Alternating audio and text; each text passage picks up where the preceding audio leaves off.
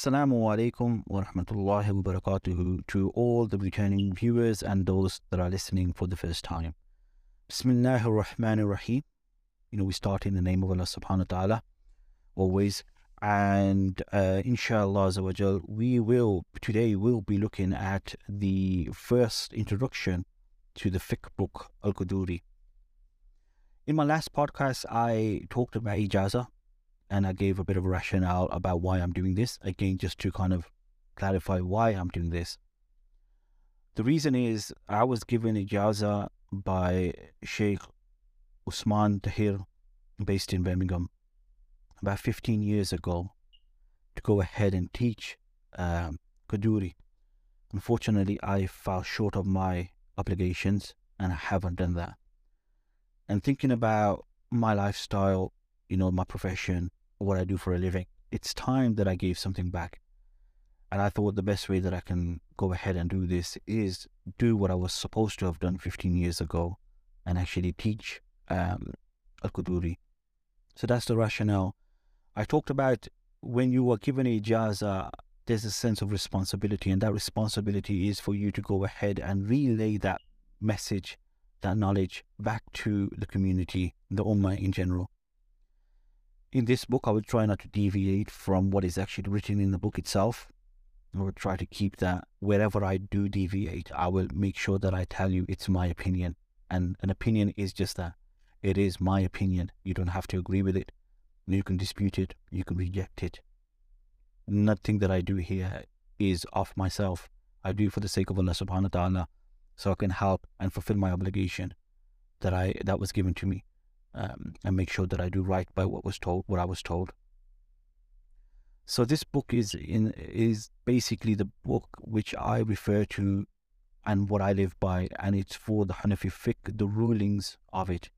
And in the introduction, it states, the term fiqh literally means understanding, comprehension, and knowledge, and technically refers to knowledge of a derivative Sharia rulings along with the evidence for them, with details both of the rulings and their evidence codified from 4 recognized sources. Number 1 being the glorious Quran itself. Number 2, the noble Sunnah. Number 3, consensus, which is referred to as ijma. And number 4, analogy, which is referred to as qiyas in the book, or qiyas, depending on how you want to pronounce it. Where explicit evidence is not found in the Holy Quran, it is sought in the Sunnah of the Prophet Muhammad sallallahu alaihi wasallam. And if it's not there, then the agreement of the Muslims in general, and in particular the knowledgeable known as ijma. If these 3 options do not bring a result, then the final recourse, known as qiyas, is the return back to the Quran and Sunnah for similar examples that can be applied to new issues. The question of how consensus and analogy are arrived from the 2 primary sources indicated above. In a hadith of the generous Prophet Nabi Sallallahu Alaihi Wasallam, the Messenger of Allah Subhanahu wa Ta'ala dispatched Mu'adh bin Jabal radiallahu anhu to Yemen and asked him how he would adjudicate, to which he replied, with the book of Allah Subhanahu wa Ta'ala. The Messenger of Allah Subhanahu wa Ta'ala asked, what if you do not find the rulings? He replied, with the Sunnah of the Messenger of Allah Subhanahu wa Ta'ala. The Messenger of Allah Subhanahu wa Ta'ala then asked, what if you do not find the rulings there either? And he replied, I shall practice my reasoning. An exceptionally important fact that reasoning, and reasoning refers to something of the mind, is part of our deen in what was revealed in this book and in the hadith. This is Intermediate Volume 1. It's important to understand that we are permitted to use the aql that Allah subhanahu wa ta'ala has given us, and aql refers to our mind.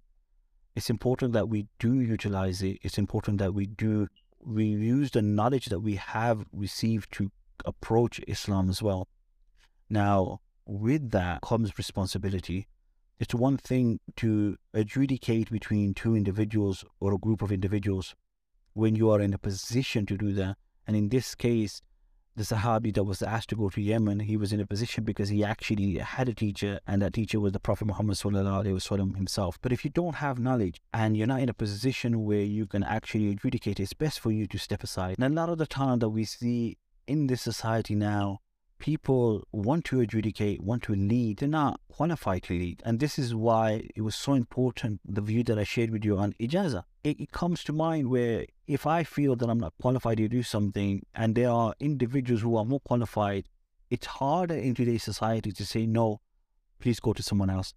Because there's an inner voice inside us that says, no, we want to be seen as leaders. And honestly, as someone who's been in a leadership position for the last 10 years now, in a professional capacity outside of Islam, I can tell you it's one of the hardest things to do, and it's one of the least rewarding things you will ever do in your life. But yet everyone seeks it because it's glamorous, it's romanticized, and it's in reality it isn't. It's burdensome, and there's lack of appreciation, but you'll have the stress of it, which is unrewarded in its own right, very poorly compensated for what it is, but yet everyone wants to seek it. And only people who have actually been in leadership positions, people who have been in professional careers like myself, leading FTSE 100 businesses through IPOs and listing them on the US stock exchange, for example, something that I've done in the last couple of years now, it's not rewarding. And again, even in that, even in my professional career, everyone wants to be a leader, but they're not qualified to be a leader. And in Islam, I see the exact same thing. But the difference is, it doesn't matter if you make a mistake in dunya, in a professional capacity, and obviously there's caveats to that. But the point that I'm trying to make is the mistakes that you make seeking leadership positions to adjudicate or create rulings or fatwas or go ahead and preach, etc. When you're not qualified, you're misleading someone. The consequences of that can be catastrophic for the person that you mislead, and also for yourself, right? Because you will share in their sins because you misled them.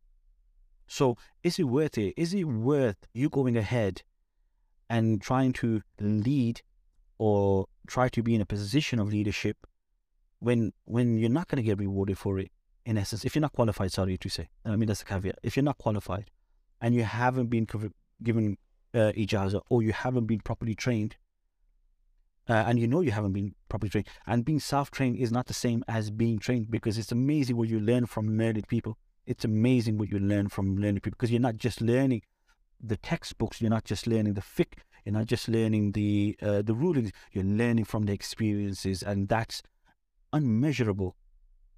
And I can honestly tell you that, because in the position that I've been, I'm experiencing a very, very niche area of finance.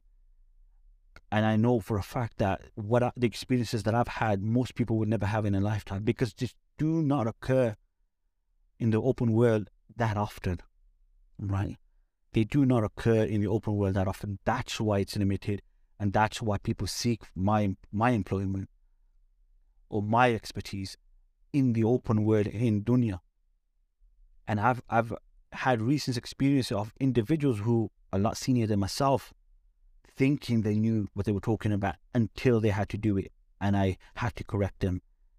And even though they're 20 years my senior, absolutely gobsmacked by the fact that they didn't know that. And that's what it is, because you cannot put a price on experience. And when you learn from your teachers, that's what you're getting. You're getting the benefit of their experience. If you're 30 years old and there's someone who's a professional who's done it for 40 years, you've only done it for 10 years, you're getting their 30 years worth of experience. That's what you're getting. That's the rationale why having a teacher is important, because they would have been through scenarios which you have not experienced through your life. There's a lot of young individuals now talking about marriage when they're 18 years old and they haven't got married. They haven't been married. Yes, they know book smart. They probably have studied it, and they have studied it for a few years. When I was learning, we had young kids at the age of 11, 10 years old and 11 years learning. So those kids have now grown up 15 years later to 26, 27 years old. They've got good book knowledge, but they haven't experienced marriage firsthand, and some of the nuances that exist within marriage. Right? Just as example, stemming away from the big book, and that the last part of it, what I'm discussing now, is just my opinion.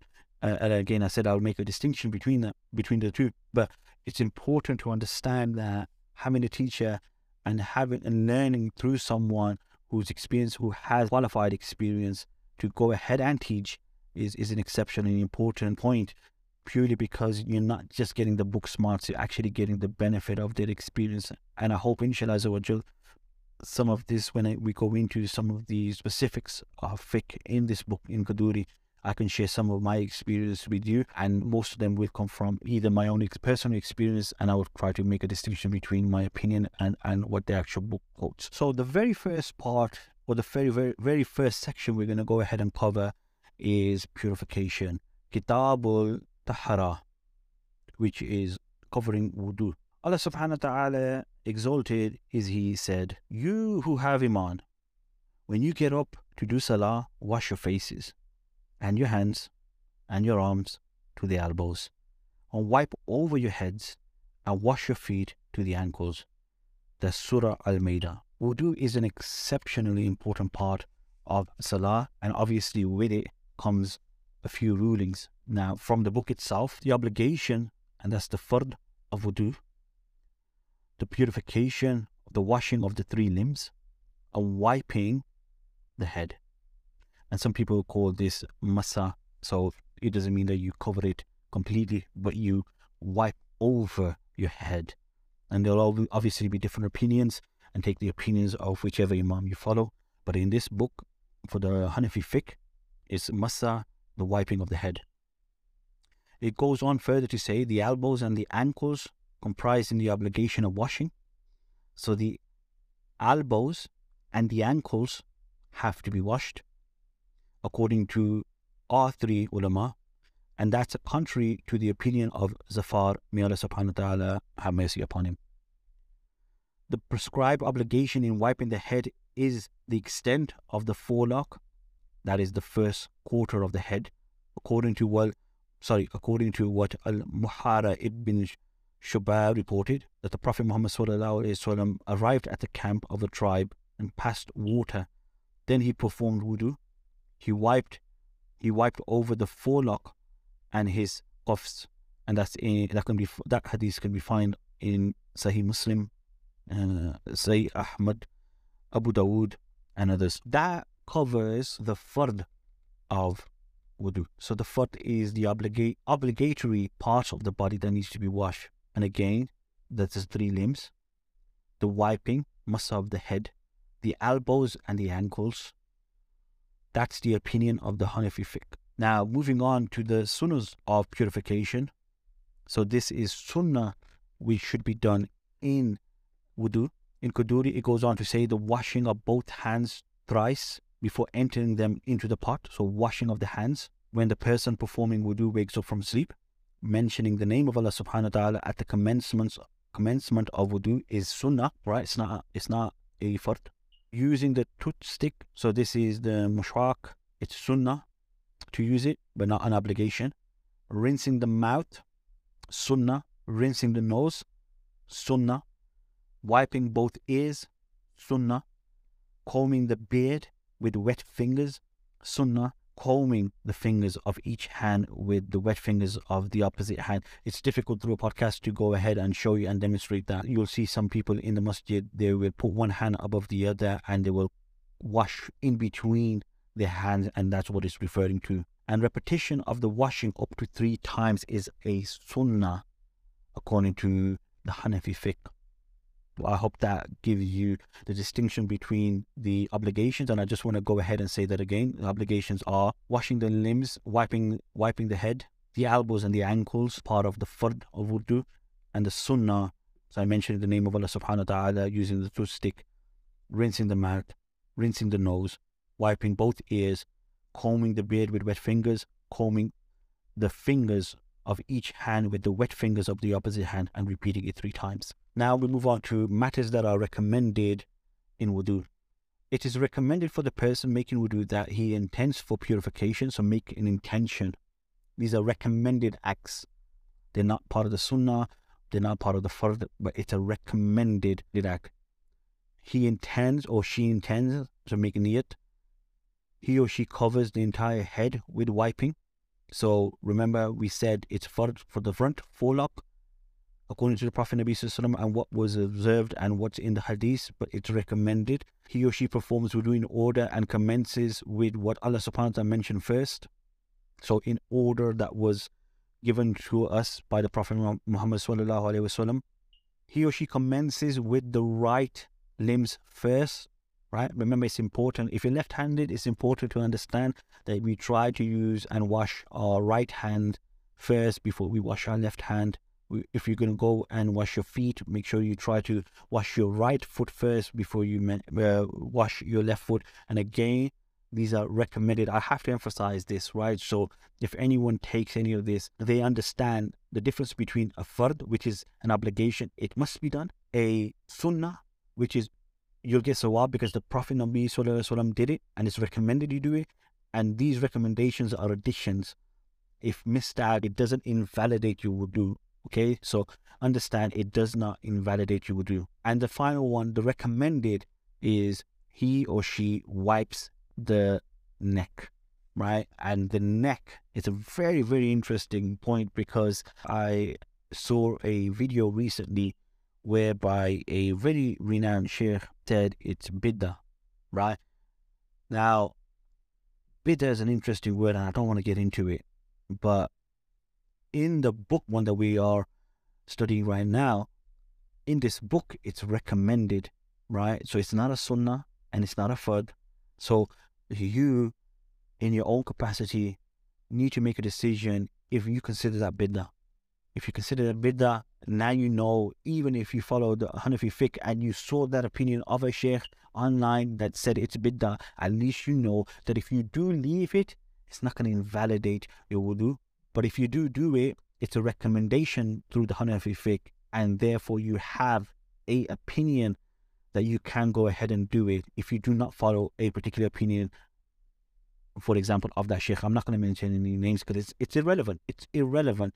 But at least you have a point of source now why you are doing what you're doing. And that's the most important thing. Now, going back to the book itself, that which nullifies wudu or that exits from the two passages meaning down there, right? You know, you defecate or you urinate. So let's just be clear. In the book, they give an example. These passages are excreted urine and feces, right? Without actually going into more detail, I think it's self-explanatory. It's urine or feces, right? Natural behavior. But if you do any of those, it invalidates or nullifies your wudu, meaning that you have to go ahead and redo your wudu. Blood, pus, or serum, such that when they exit from the body, the flow to a place that is subject to the rule of purification. All right, I want to clarify this. This is the reason why we study with a teacher. When I was learning this, there was a very specific example given. One, if it does not flow, right? If blood does not flow, i.e., it comes out a bit, but it does not flow down or trickle down, then it does not nullify your wudu, right? Second thing, when we talk about blood, the example that my teacher gave to me was a 2p coin. Even if the blood doesn't flow, but it comes out and it stays stable on your skin, but it's the size of a 2p coin, and that's a UK terminology. So Google what the size of a 2p coin in the UK is. Then if you see blood that size, then it does nullify, even though it might not flow, even though it might be stable on your skin and it does not flow. If you're lying down, it's on your chest, for argument's sake, and you have a small cut, just giving you an example, and it comes out, but it doesn't flow down because you're lying down and it's not against gravity, but it's the size of a 2p coin, it does nullify your wudu.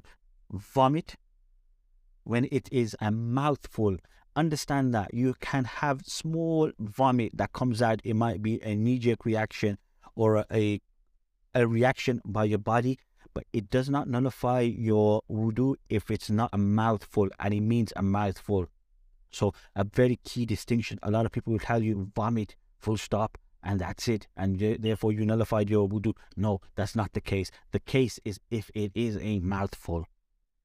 Sleep, sleeping such that if a person is lying down, reclining, or leaning on something, if it was removed, a person will fall down. In the example that when I was studying wudu and I was studying fiqh with my teacher, he gave me a good example. If you lie down and you push your legs straight out and your backside is on the ground, so you can't pass wind. I should be kind of a bit more selective on the words that I use. You can't pass wind. It's difficult. And you sleep in that state, you do not break your wudu. It does not nullify your wudu. However, if you were to sleep and you were to go onto your side, either side, doesn't matter. If you were to go on your side, such that the passageway to pass wind is open and it's easy without your kind of forcing it out, then it does nullify your wudu if you fall asleep in that position. So the two different positions. If you lie down straight legs, and your backside is pressed against the floor, a chair, etc., whatever, that it's difficult for you to pass wind involuntarily, it does not nullify your wudu if you go to sleep. However, if you were to be on either side or in a position which is very easy for you to pass wind involuntary without you even knowing, if you fall asleep in that state, then it does nullify your wudu. I hope that's been helpful. I hope that you benefit from it. I want to stop here just on wudu because I will want to create a different one for ghusl. The next subject that we will cover is going to be ghusl, but I want a separate podcast for that. And the rationale for that is purely because if you go back to something, I want you to have small bite-sized narrations from the book that you can refer to. But I hope, inshallah, that it does help you. This book is available. Anything that I say here can be found online or by purchasing the book. I'm not advocating that you purchase the book. I won't get paid for it. The reason why I'm doing it is that you get a bit of a better insight from someone who has ijazah to go ahead and teach this. And then subsequently, if you do buy the book, you have a point of reference that you come back to and just get that bit more detail than what the books provide. Assalamu alaikum wa rahmatullahi wa barakatuh.